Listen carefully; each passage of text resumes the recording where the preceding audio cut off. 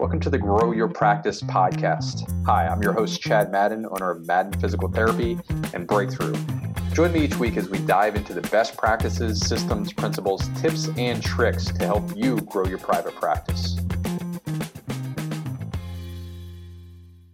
Great. So we're going to get started. If you're just logging in right now, you can go introduce yourself in the chat with your name, where you're located, and number of years that you've been in private practice. And for those that have just logged on, I'm in Harrisburg, Pennsylvania, 20 years in private practice, 23 years as a PT.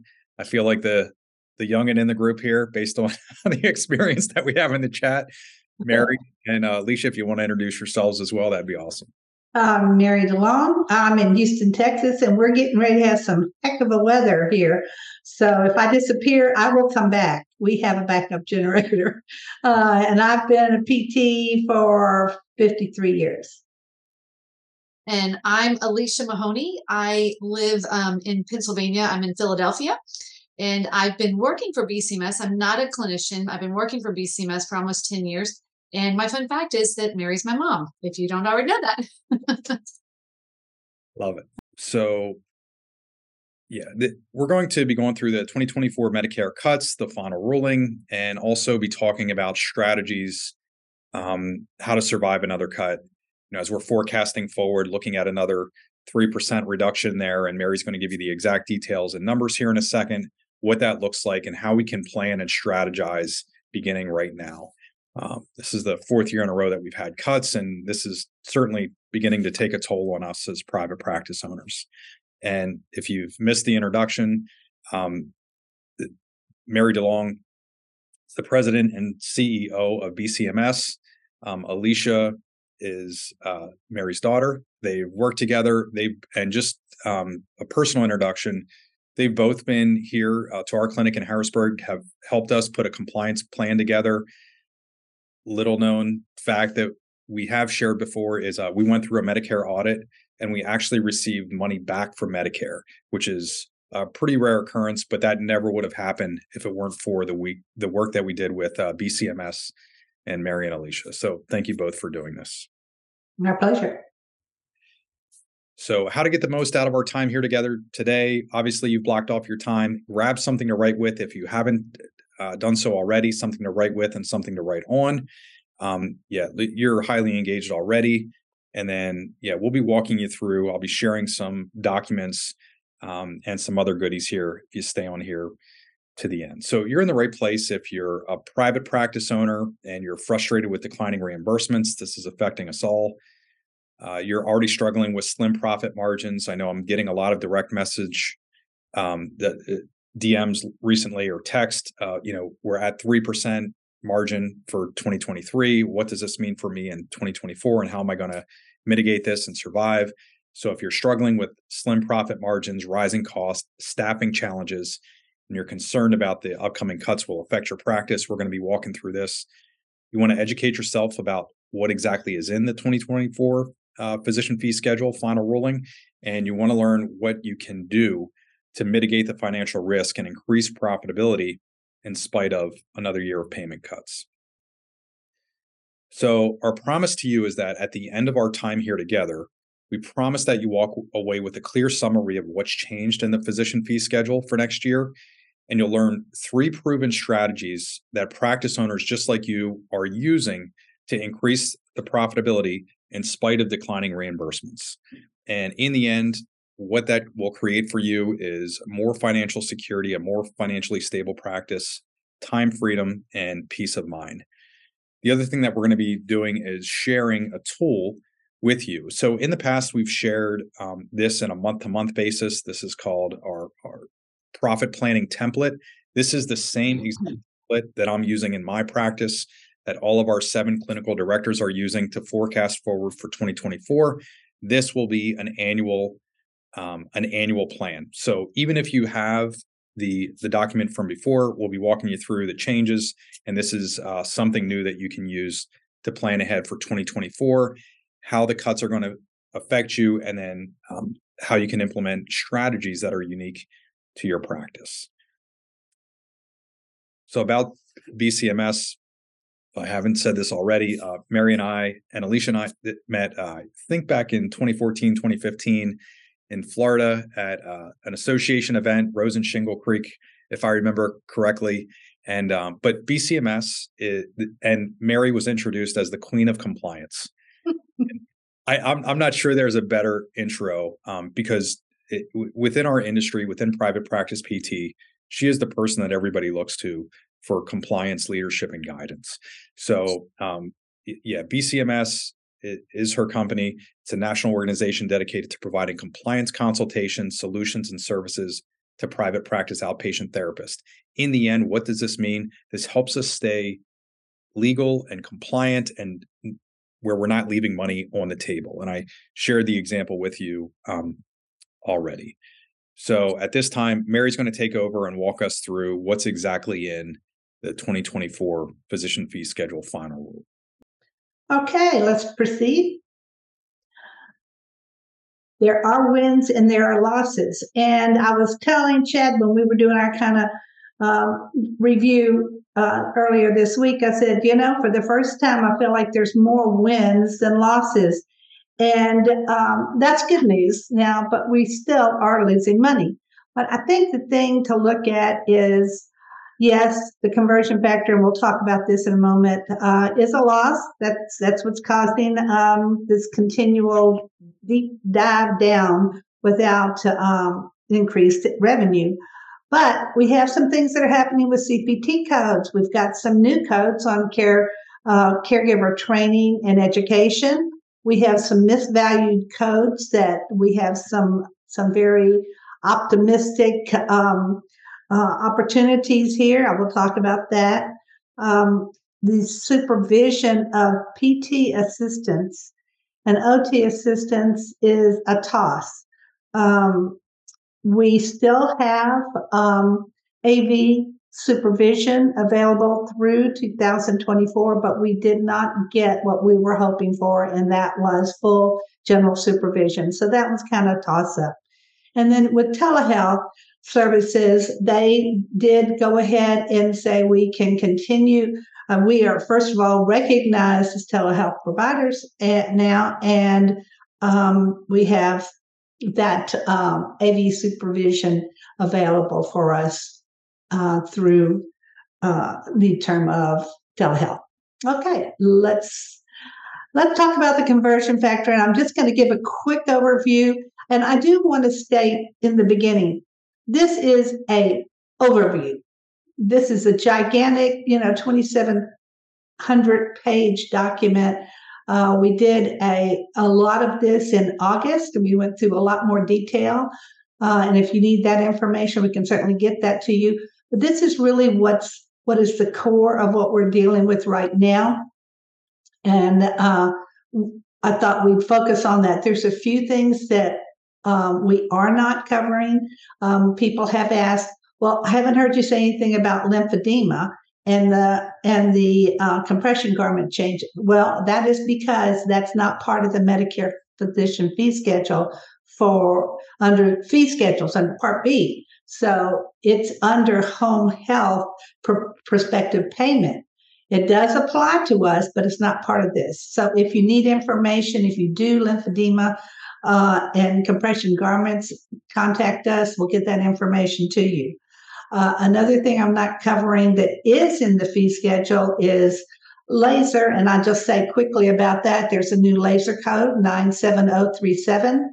It does not apply to us because it is for, excuse me, it's under the APC system, and that is really hospital-based, emergency rooms, those types of things. It doesn't apply to us, but if you are using laser and you choose to use 97037, it is a non-covered service. So I just want to reiterate that. And the other thing we will not be covering because of the extensiveness and because it's not an area that we focus on is MIPS. So now back to the conversion factor. Go back. There we go. Okay, so the conversion factor is one of the main elements that determines how we're going to be paid. And it is the dollar value that is multiplied times your relative value unit. So each CPT code has relative values, and then there's a multiple. In addition to that, we have a geographic adjustment. Some of you may not be aware of that, but depending upon where you reside or your practice is in your state, there is a value attached to that. Typically, those in urban areas are paid better, and those in rural areas are paid less. But that is something that does impact it, and you need to consider that when you're looking at what the fees are. As you know, the APTA does have a fee schedule available to those of you who are members. If not, you can go to your Medicare Max, and they will have fee schedules, and you can just type in the codes and you can see what it is, and they do adjust it for the gypsy. So what's changed? Well, we have a decrease. So from 23, when we were paid $33.89, we are now going to be paid, or the conversion factor is $32.75. So this is a decrease of 3.34%. Now, bear in mind, we had significant reductions proposed in 23. They were offset by a number of things, and then at the very end by a congressional funding of 2.5%. So that reduced the hit, so to speak. We are hoping for congressional funding again. That usually happens at the last minute. It usually messes up everything in January because they hold everything saying, wait a minute, we have a few more changes. But we're thinking it might not be as much as last year, possibly a 1.25%. Mary, just to clarify, so we have a 334 that's guaranteed, that's going through, and then we might get a 1.25% supplement. So in the end, we're looking at roughly a 2.09% hit. Absolutely. Great. Thank you. And again, that's per CPT code. So that's not across the board. So depending upon how you use CPT codes, their relative value unit, that all plays into the picture. So I talked about misvalued codes. This is a win, win, win, win, win! Exclamation point, hallelujah. We have been fighting procedure payment reduction since its inception. I understand, you understand that, obviously they don't want us double dipping, but what we have said for years is that just because a patient's having multiple interventions doesn't mean they're just in there. It's not like surgery and you walk in and they're on the table and you maybe cut a different part. This is, we move the patient to the gym, we move them all around, we do different kinds of things. So they are looking, they being CMS has requested that the AMA's RUC committee look at 19 CPT codes specific to us. I really don't know if they're looking at any other codes, but I know these are the ones specific to us that they would be looking at to see if indeed they should be exempt from multiple procedure payment reduction. And just a point on the impact, if you are the average provider delivering 3.7 billed units per visit, the typical impact of MPPR would be between 6 and 7% reduction of payment. So that's significant. So you can put that back on the table. We're hoping when the RUC makes their determination. But we think we have a pretty good argument for CMS to have said, you need to revisit this. Okay? Yeah, Mary, just for application, I know we talked about this, you and I did, but so if I'm billing 97140 times 2 today, I get a reduction of between 6 and 7%. What this is doing is taking that away potentially and saying, now I realize the full value of each code when I build 97140 times 2. That's right. So maybe just a tiny bit on MPPR, how it works. On MPPR, the first code, highest relative value, is going to be paid at 100%. All subsequent codes after that have a reduction of the practice value. That's part of the RVUs. So it's not the whole code, but the practice value, which is where we get most of our money, gets reduced 50%. So if that 50% is put back in there, if a code if it's worth $30, then you're going to get all $30. And that's significant. Got it. Thank you. Candace, I see your comments in the chat. If you can reach out to Alicia directly, you can work with them to get something out to everybody. I saw here that you wrote that you're on the American Occupational Therapy Association RUC committee. Mm-hmm. Wonderful. That is great. If you can reach out to Alicia, that would be helpful. Thank you. We love those connections. She's a client also. Yeah, I know. Thank you. So supervision of PTAs and OTAs. So we, again, as I had said, this was not quite what we had hoped for. We were hoping that we would see general supervision just as rehab agencies have of the PTAs and the OTAs.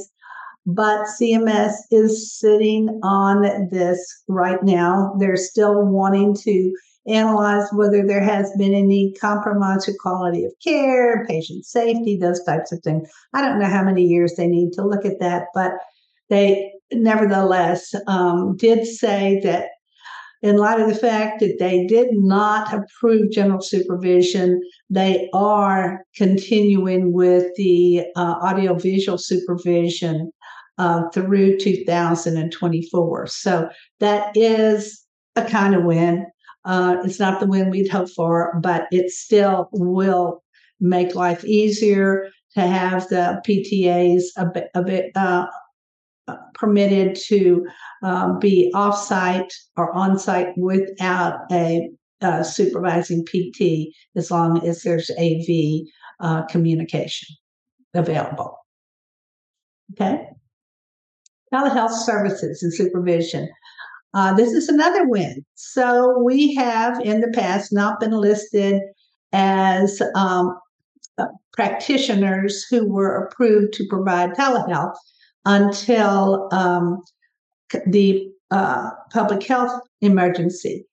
And they have continued to address that through 23. So they gave us the ability to stay or to have the right to provide telehealth services without an in-person visit. So right now, what they have said is, guess what, PTs, OTs, speech and language pathologists, you are now on the list of providers who have the right to provide telehealth. So that is a win.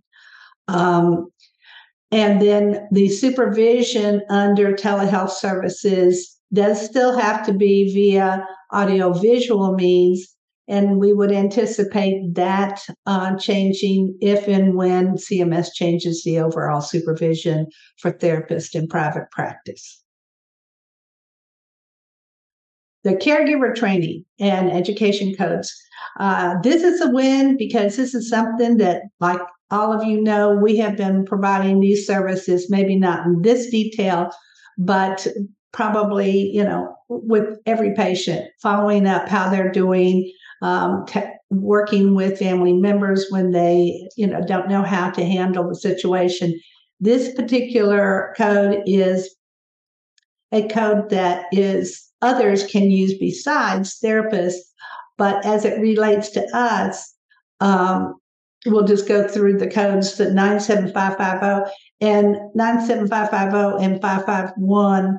Well, actually, all of them have the same content. So you're teaching strategies and techniques to really enhance the patient's functional performance.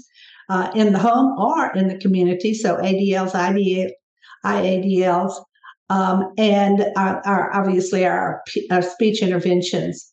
The major difference, and we need to focus on this is without the patient present. It does have to be face-to-face, and it does, the first code of 550 has to be for the initial 30 minutes.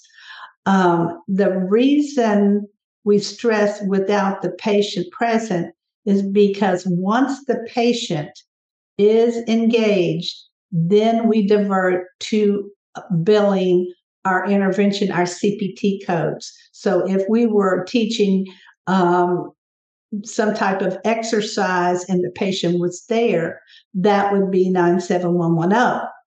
Or if we were doing, teaching some type of let's say wheelchair transfer or gait or something like that, we would use the applicable CPT codes for that. Unlike that, with the patient not present, we're going to use these caregiver training codes. The 97551 is each additional 15 minutes. And again, it's the same content for the education. 97552 is in a group setting. So you may have multiple caregivers. It could be a family member. It could be someone who is hired to assist, volunteers, whatever. But so you're going to have more than one caregiver in this situation, and it is not a timed code.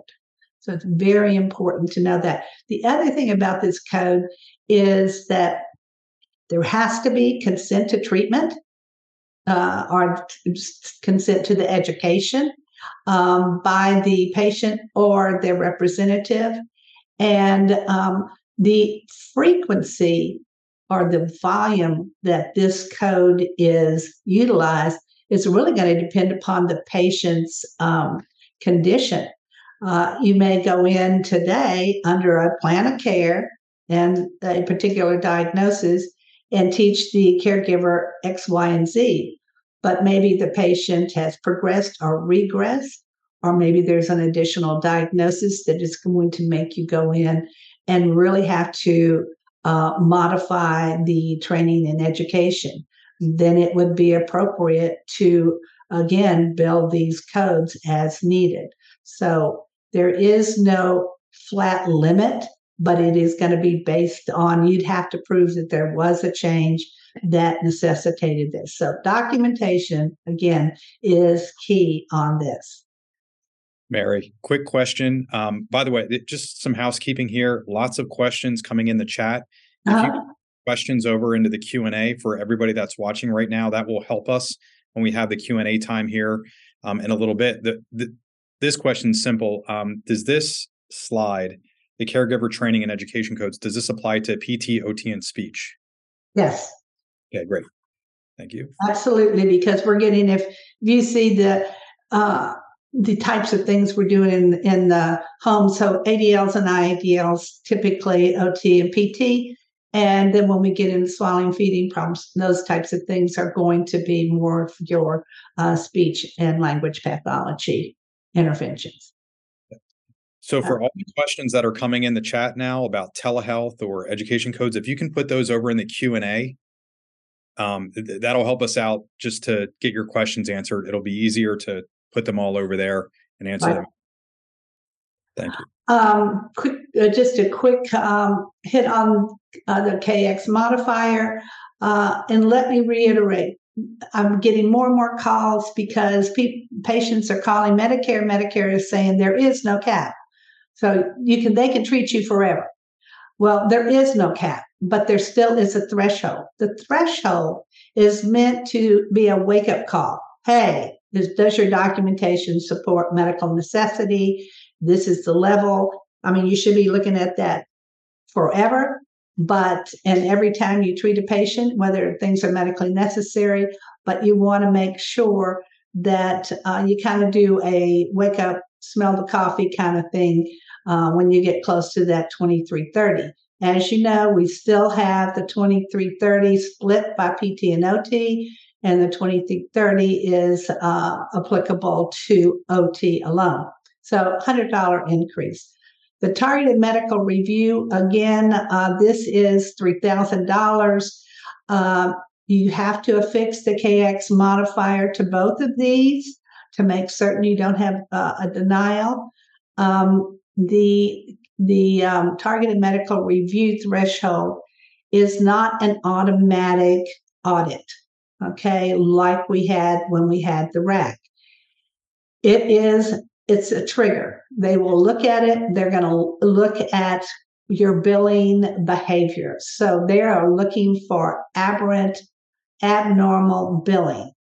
And if they see that, or coding, if they see that, then that certainly could precipitate an audit, but it's not automatic. And I encourage you, remember, we've got a lot of patients now that are using the skilled maintenance, and you're going to go well over $3,000 for that. You continue to use the KX modifier and a touch on skilled maintenance. That has to be under a separate plan of care for skilled maintenance. It's not a rehabilitation plan of care. When I say rehabilitation, I'm talking about restorative. And I think there might have been another. Go back, Chad, for 1 second. No, I think that's probably it. I know that we're just seeing a lot of issues with the patients stating that you have to keep treating me, and they just have to understand we have to prove medical necessity. Okay. Provider enrollment, the only thing I want to say about this, and I want to reiterate it, is that if you have any practice location changes, they stressed in the final rules that you must notify them within 30 days. More and more people are being deactivated because they have not let Medicare know they've added a site, deleted a site, or moved a site. So you want to be careful. We do have a timeline template that you could contact Alicia for, and it's all the types of changes on an enrollment application that have time frames, and we'll be glad to send that to y'all. Okay. And this information, we have to say it, it's current as of the 27th. That's when we pulled it together. And I'm not an attorney. We are not providing legal advice, just what information we have gleaned through the reading of the rules.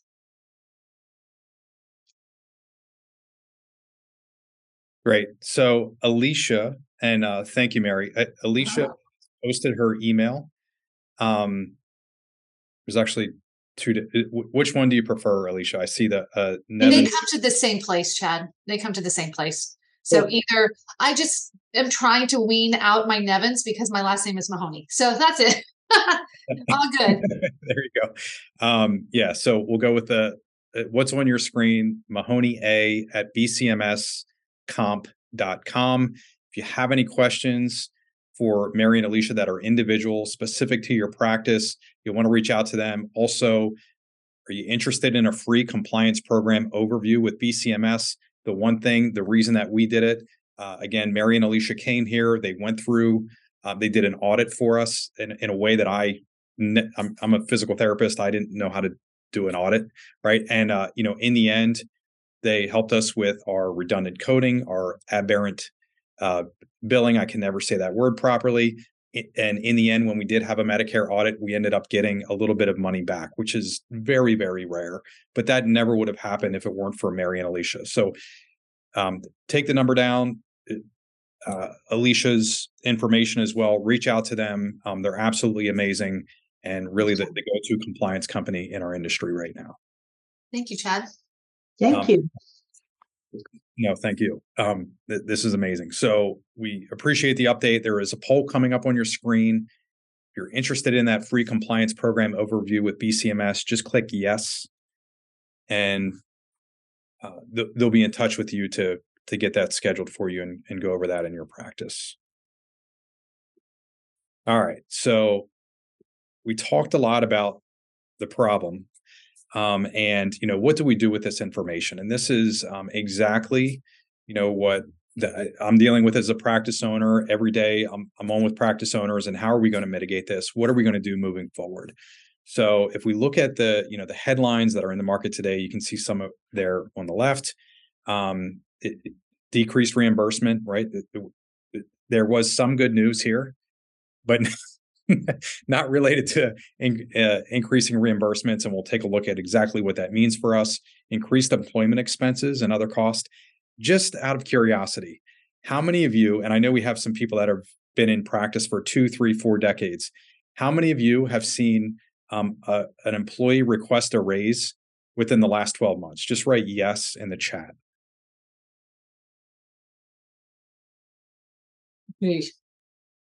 Okay. Just so we're all I think I've seen more in the last 12 to 18 months than I've seen in my other 19 years of private practice combined.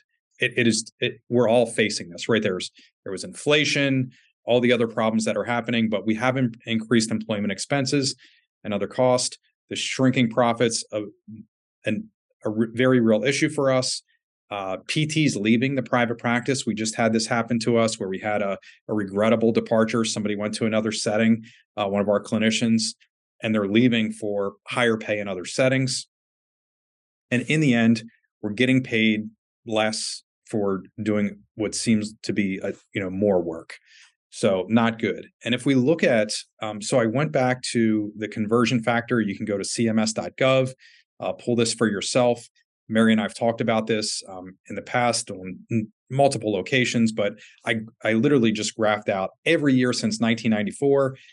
By the way, in 2024, we will be less. The conversion factor will be lower than what it was in 1994.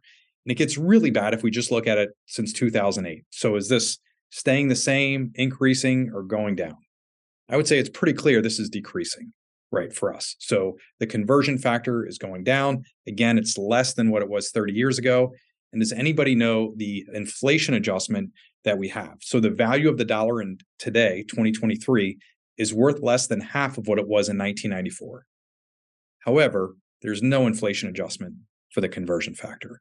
So while inflation is going up and our costs are going up, our reimbursements are gradually declining. That's creating a lot of pressure for you and I as private practice owners, really putting us in a bind. Here's some of those numbers on inflation. Again, the 30-year trend is that costs have more than doubled. They've gone up by, or the value of the dollar is 48% today of what it was back in 1994. So prices have increased by 74% since 2000. Are you paying more or less for your space? You're paying more today than you were 2, 3, 4 decades ago. Are employees' salaries going up and benefits going up, or are they staying the same? They're going up, and it's going up dramatically. The cost of equipment going up dramatically. I know for us, we opened a clinic 2 years ago in Hershey, Pennsylvania. Yes, the Hershey's chocolate, that town. And the cost of our build out was $40,000 for 2,000 square feet. A year later, the same building, same construction company, cost of the build out was over $120,000. It had more than tripled within 1 year. So, and that was for us to add another 2,000 square feet there. And there wasn't anything crazy going on with plumbing. So costs are definitely going up. That creates a pretty big problem for us where we have this tremendous upward pressure on cost, at the same time, downward pressure on our revenue. So in the end, what are we left with? Oh, it's not populating. There it is. Earning less revenue from each patient who's coming through the door, overall increase in expenses, understaffed, right? Tough to hire and retain. I know we're talked with many owners who are forced back into, treating. We just met somebody down in Austin and went from 0 treatment hours this week to he was going to go up to 60 because of losing staff, underutilized space, very big problem. And in the end, we're left with razor thin margins. And what we're hearing from owners, you can read this on the screen, but we're working hard. We want to make sure we don't shrink margins to a point where we put the practice at risk. I've had some personal people reach out, owners, and we're at 3%. We're looking at another 3% cut. Basically, I'm forecasting no margin in next year, and that's you can't survive. You can't keep your doors open with no margin.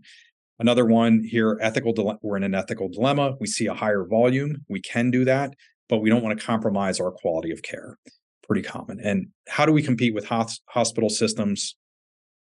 Also a very big problem for us. So we put together a plan. I ran this by Eric Williams, who for years, I believe 9 years, was the CEO at Dreyer. He said that we are spot on with how we're looking at tackling this problem. I can share it with you right now, but just about how we're personally looking at mitigating the cost. Would this be of interest to you? How we're problem solving, looking at increasing profits in spite of the Medicare cuts. And just as an aside, we're about 65% federal payers. So we're really high. I mean, this is crushing us right now. But if you're interested, just put yes to profits in the webinar chat. What's up, Blaine? All caps? Okay, got it. All right. So if you don't take anything else away in terms of what I've shared, I know you took really good notes with the physician fee schedule changes from Mary and Alicia and what they shared. This is conceptually, this is the strategy that you want to understand.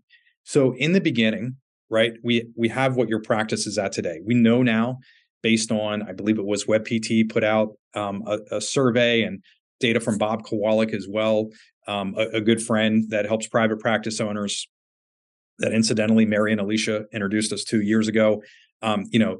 They both of those those data sets say that the industry average for private practice PT, our margin, is under 10%. That is a problem. Greg Crabtree is a CPA who wrote a book called Simple Numbers, Big Profits. And he said, anytime we're in a service-based business and we go under that 10%, that 10% is the new break even, and that we're in jeopardy. We're on thin ice of closing our doors. And oddly, most of the industry right now is at that or below.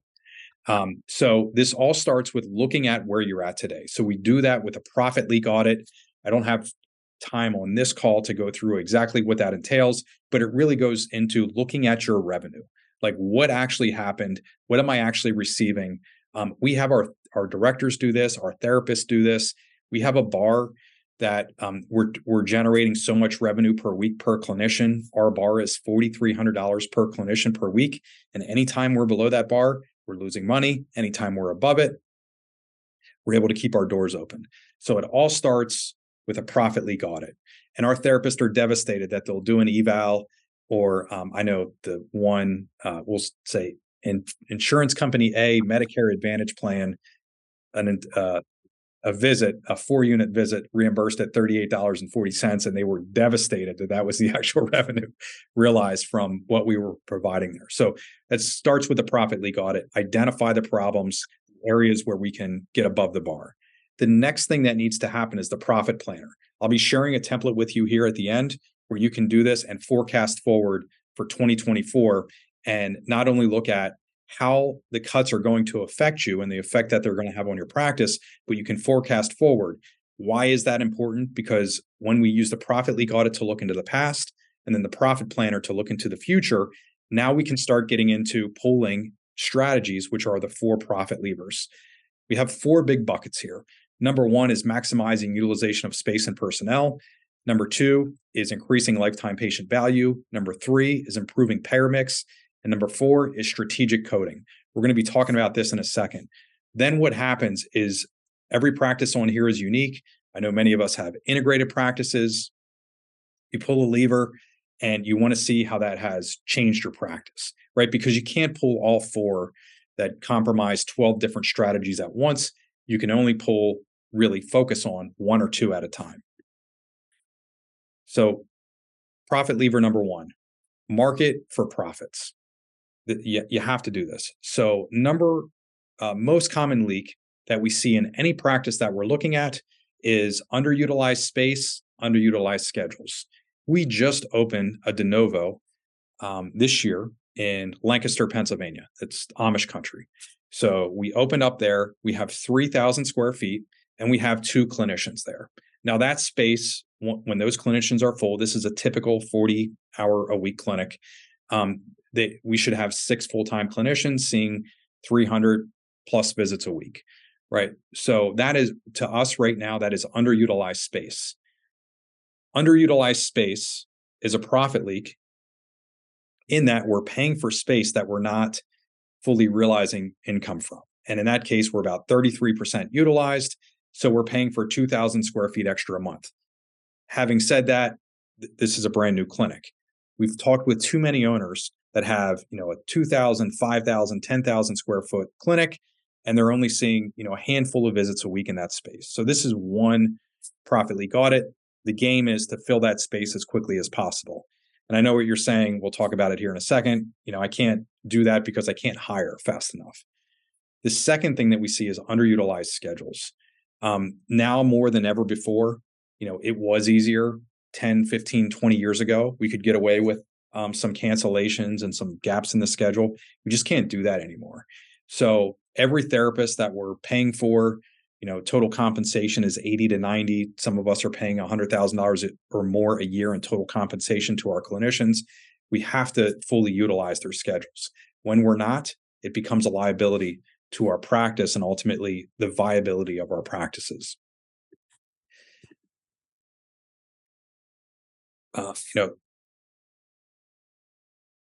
There's a big point here, which is costs do not scale. And there's some controversy on a national level that I've been involved with, but we've had practices that perceive that if they're at a 10% margin now, that just simply adding more personnel. So let's go back to our example, 3,000 square feet, and we have 2 full-time clinicians there for our Lancaster office, right? We know that that it makes mathematical sense to add 4 more clinicians and fill their schedule.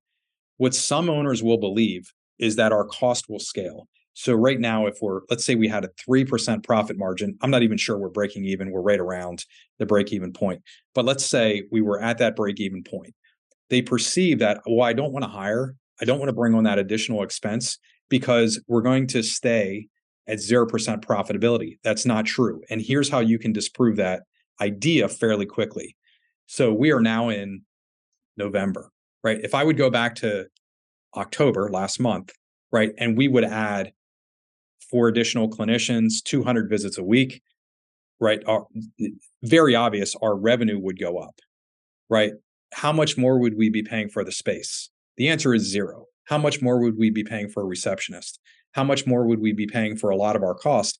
Well, they're fixed cost, so they don't vary that much. And what we want to do is increase the revenue relative to the expense. So it's kind of a false misnomer within private practice that I hear often, which is like wherever we're at today, 12% margin, it automatically fixates. And when we're even busier, it's still going to be 12%. That's not how it works. So just a quick one for most of us, if we just simply focus on marketing for profit, filling up our space, filling up our schedules, we're going to be in a better position. Second profit lever is this. We can improve our payer mix, right? And for this, and this is not new information. It's not a new strategy. It's been in the marketplace forever, but I've never heard so many owners talking about how to do this than right now. So you should have a really good idea. Most of us for years, because we're volume oriented, we've talked about visits per week per clinician or dollars per visit. There's an easier way to look at it. And again, this is just from experience, but you should have a bar. What's your average reimbursement per hour that you need to realize per clinician? So for us, I know that number off the top of my head is $107.50. Anytime we're below that, we're compromising our business plan and our viability pretty good. And that is way different than what the bar was, 10, 15, 20 years ago. 3 different options of what you can do there. 1, you can drop your lowest payer. 2, you can renegotiate contracts. 3, you can attract more of your highest payers. A lot of people don't believe that they can attract more of their highest payers. Here's a simple way you could do it. You could go through your patient list and see, if I asked you right now who your highest payer is, you would likely know who that is. For me, it's Highmark Blue Shield. So, a good piece of information for me to know would be within our central Pennsylvania area here, who are the top 10 largest employers that are offering Highmark to their employees, right? I should know that. And I should be building relationships with those employers so that we're attracting, right? And I can participate in their health fairs if they're throwing that for their employees, lunch and learns, any other thing that I can be doing to add value to that employer so that we're attracting more of their employees. How can you find that out? Hop into your EMR and you can find out typically, the insurance company, and you've already have recorded the employer as well. And you can just simply ask for an introduction. So that's one simple way of how you can attract more higher payers. Third thing you can do is increase lifetime patient value. So I remember when I first came into PT a couple of years ago, I remember hearing somebody say this. I get people better in 3 visits or 2 visits, whatever the number was. And if I did my job well, I'll never have to see them again. That is horrible, right? So most of our business right now is past patients being reactivated, right? Like that, it's a huge under evaluation of our skill set. That if we're just going to see somebody, have the magic touch, fix their back in 2 or 3 visits, which all we really have done is reduce their pain and inflammation, and then just say, okay, now you're done. I hope you never have to see me again. That's silly. Nobody does that in the real world. That's not a good business model for us to be talking about. And I think that's pretty much weaned away from our entire industry. So if we are talking about increasing lifetime patient value, what can we be doing ethically to provide our services more? Well, one, we can increase word of mouth referrals. There's a very specific 3-step process that we use to increase word of mouth referrals. The second thing that we do is decrease drop-offs and have better patient retention, right? If you have more patients who are starting their plan of care, achieving their goals and graduating from your services, what that does over time is now you have a large and growing patient list where you're going to be getting more reactivations and more word of mouth referrals from them versus a practice who has tremendous drop off. And we call it graduation rate, but there's a lot of things that you can be doing, strategies and tactics that you can be implementing to improve your patient retention. Number 3 is more reactivations. I just talked about using your EMR, going through for your top providers, or your highest reimbursing insurers. One thing that you can do, and Mary wants me to tell you, that you have to use a compliant and encrypted text when you're doing this. But so you could go through your patient list, anybody who has the highest reimbursing payer for you, and you haven't seen in 6 months, you could send them a simple text. Something, I'll give you a template off the top of my head. Hi, Mary, this is Chad from Madden Physical Therapy. It's been 6 months since I last saw you for your hip. How are you doing? That text, and we've tested a lot, works really well for reactivation. Like you're going to get a 50% plus response rate. You can do the same thing with email, but that's one way that you could get improve your reactivations. Your patient list is an asset and you can use it. The fourth thing that you can do here in increasing lifetime patient value for the people who are already coming in to see you is you could add a cash-based service that improves their outcomes and that they're going to be paying for with cash versus running through the insurance company. Lots of examples here. We work closely with Innovus and Lightforce Laser and Shockwave. And we know lots of owners. You just saw Tony Sear on your screen on the last slide, Sean Weatherston. And I mean, Tony added $300,000 a year in cash-based services to his practice, Kinetics PT. The fourth thing you can do, and Mary's going to be talking through this a little bit, is this idea of strategic coding and telling the story on the claim. And Mary, if you can talk through this and just the problems that you have seen and how you're helping, you talked about the redundant coding, you talked about the aberrant billing, and how when you audit, you typically see owners leaving money on the table, and how with the right coding strategies, ethically billing for what they're providing, they actually get greater reimbursement.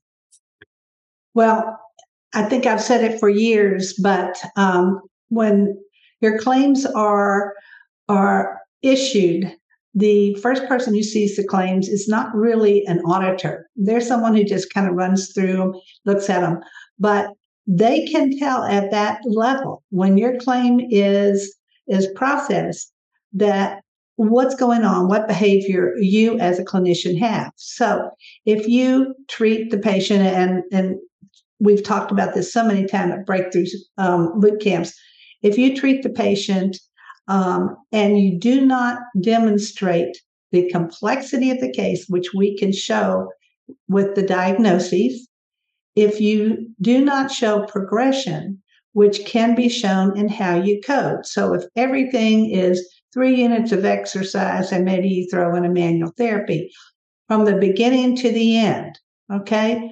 What you're saying is there's no clinical decision making going on here. Maybe this patient doesn't really get skilled services. So we're looking to see progression. We start with fundamentals like your therapeutic exercise. Obviously, our patients have to have strength and range of motion to be able to do many of the things that are more challenging. We don't start with therapeutic activities, however. The definition of that code is dynamic functional activity. If they can be performing those activities at the beginning, they probably don't need a whole long series of PT. This is something that you build them up to. You strengthen them, you work on balance, you improve their joint integrity, whatever it is to get them to be able to challenge to full body commitment to an activity, that dynamic functional activity. That is shown on how you code. We'll talk about that when we have our sessions, our educational sessions later in 2024.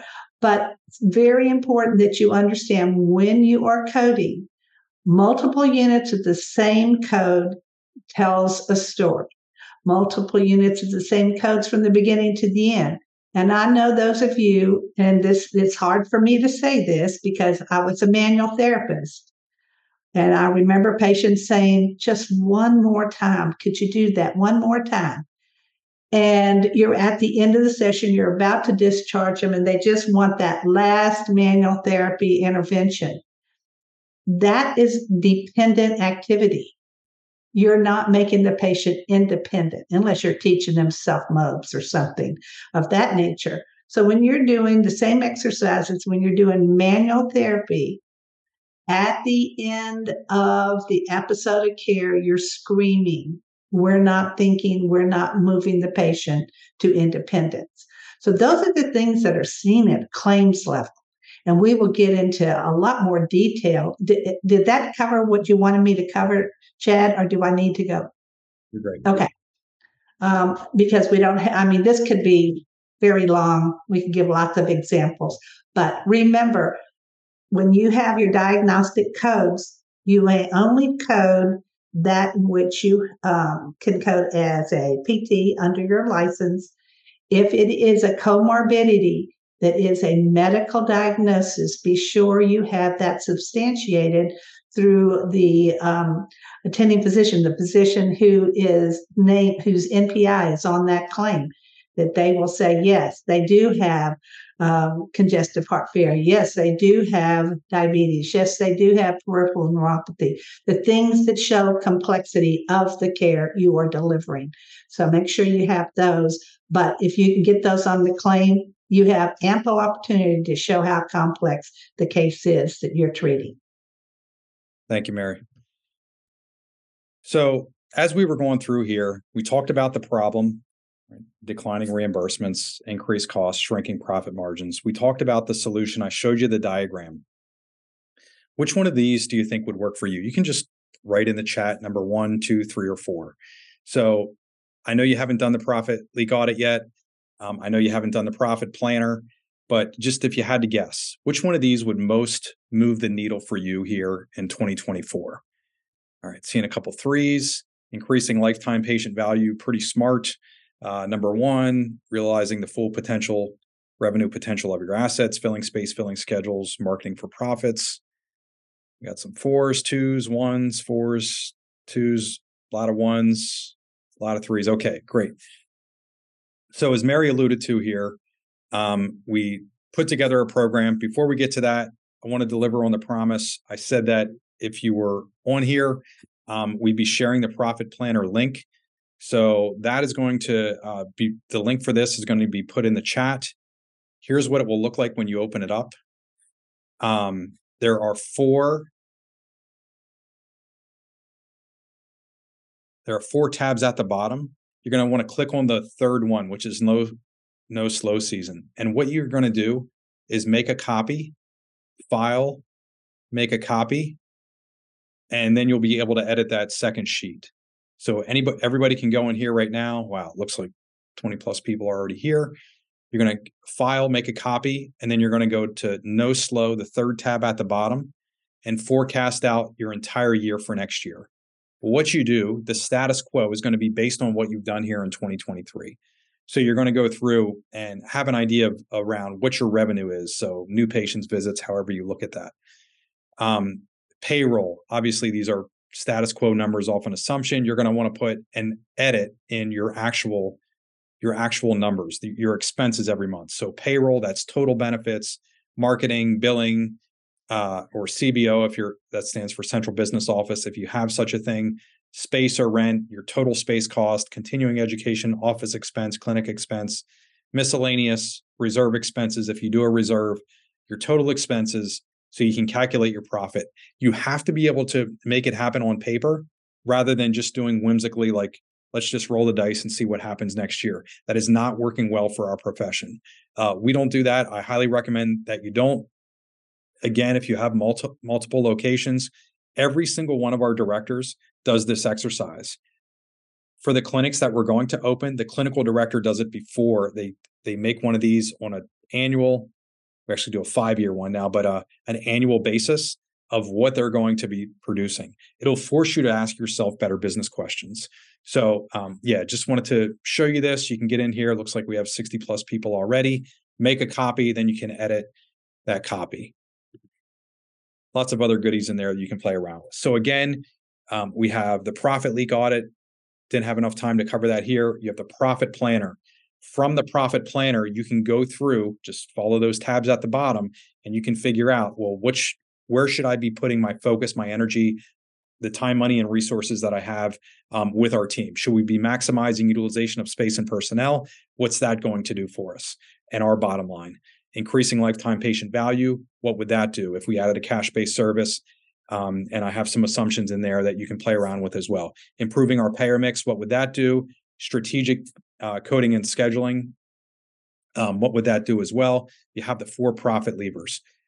You can walk into next year. This is right. We're in the last month here in 2023. You can create a plan and walk into next year, hitting the ground running with a plan in place, knowing what it is that you're going to focus on.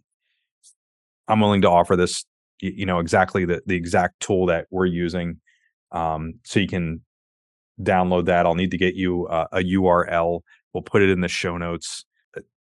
It would be a major win for you if you've never done this before to have 2024 planned out. Awesome. Mary, thank you so much for doing this. Thanks, everybody. Remember to visit getbreakthrough.com to access our free resource library designed specifically for private practice growth. While you're there, make sure you register for a complimentary growth assessment to learn about potential opportunities for growth in your local market. Again, thank you for tuning into the Grow Your Practice podcast and supporting our mission to help people in pain get back to normal naturally.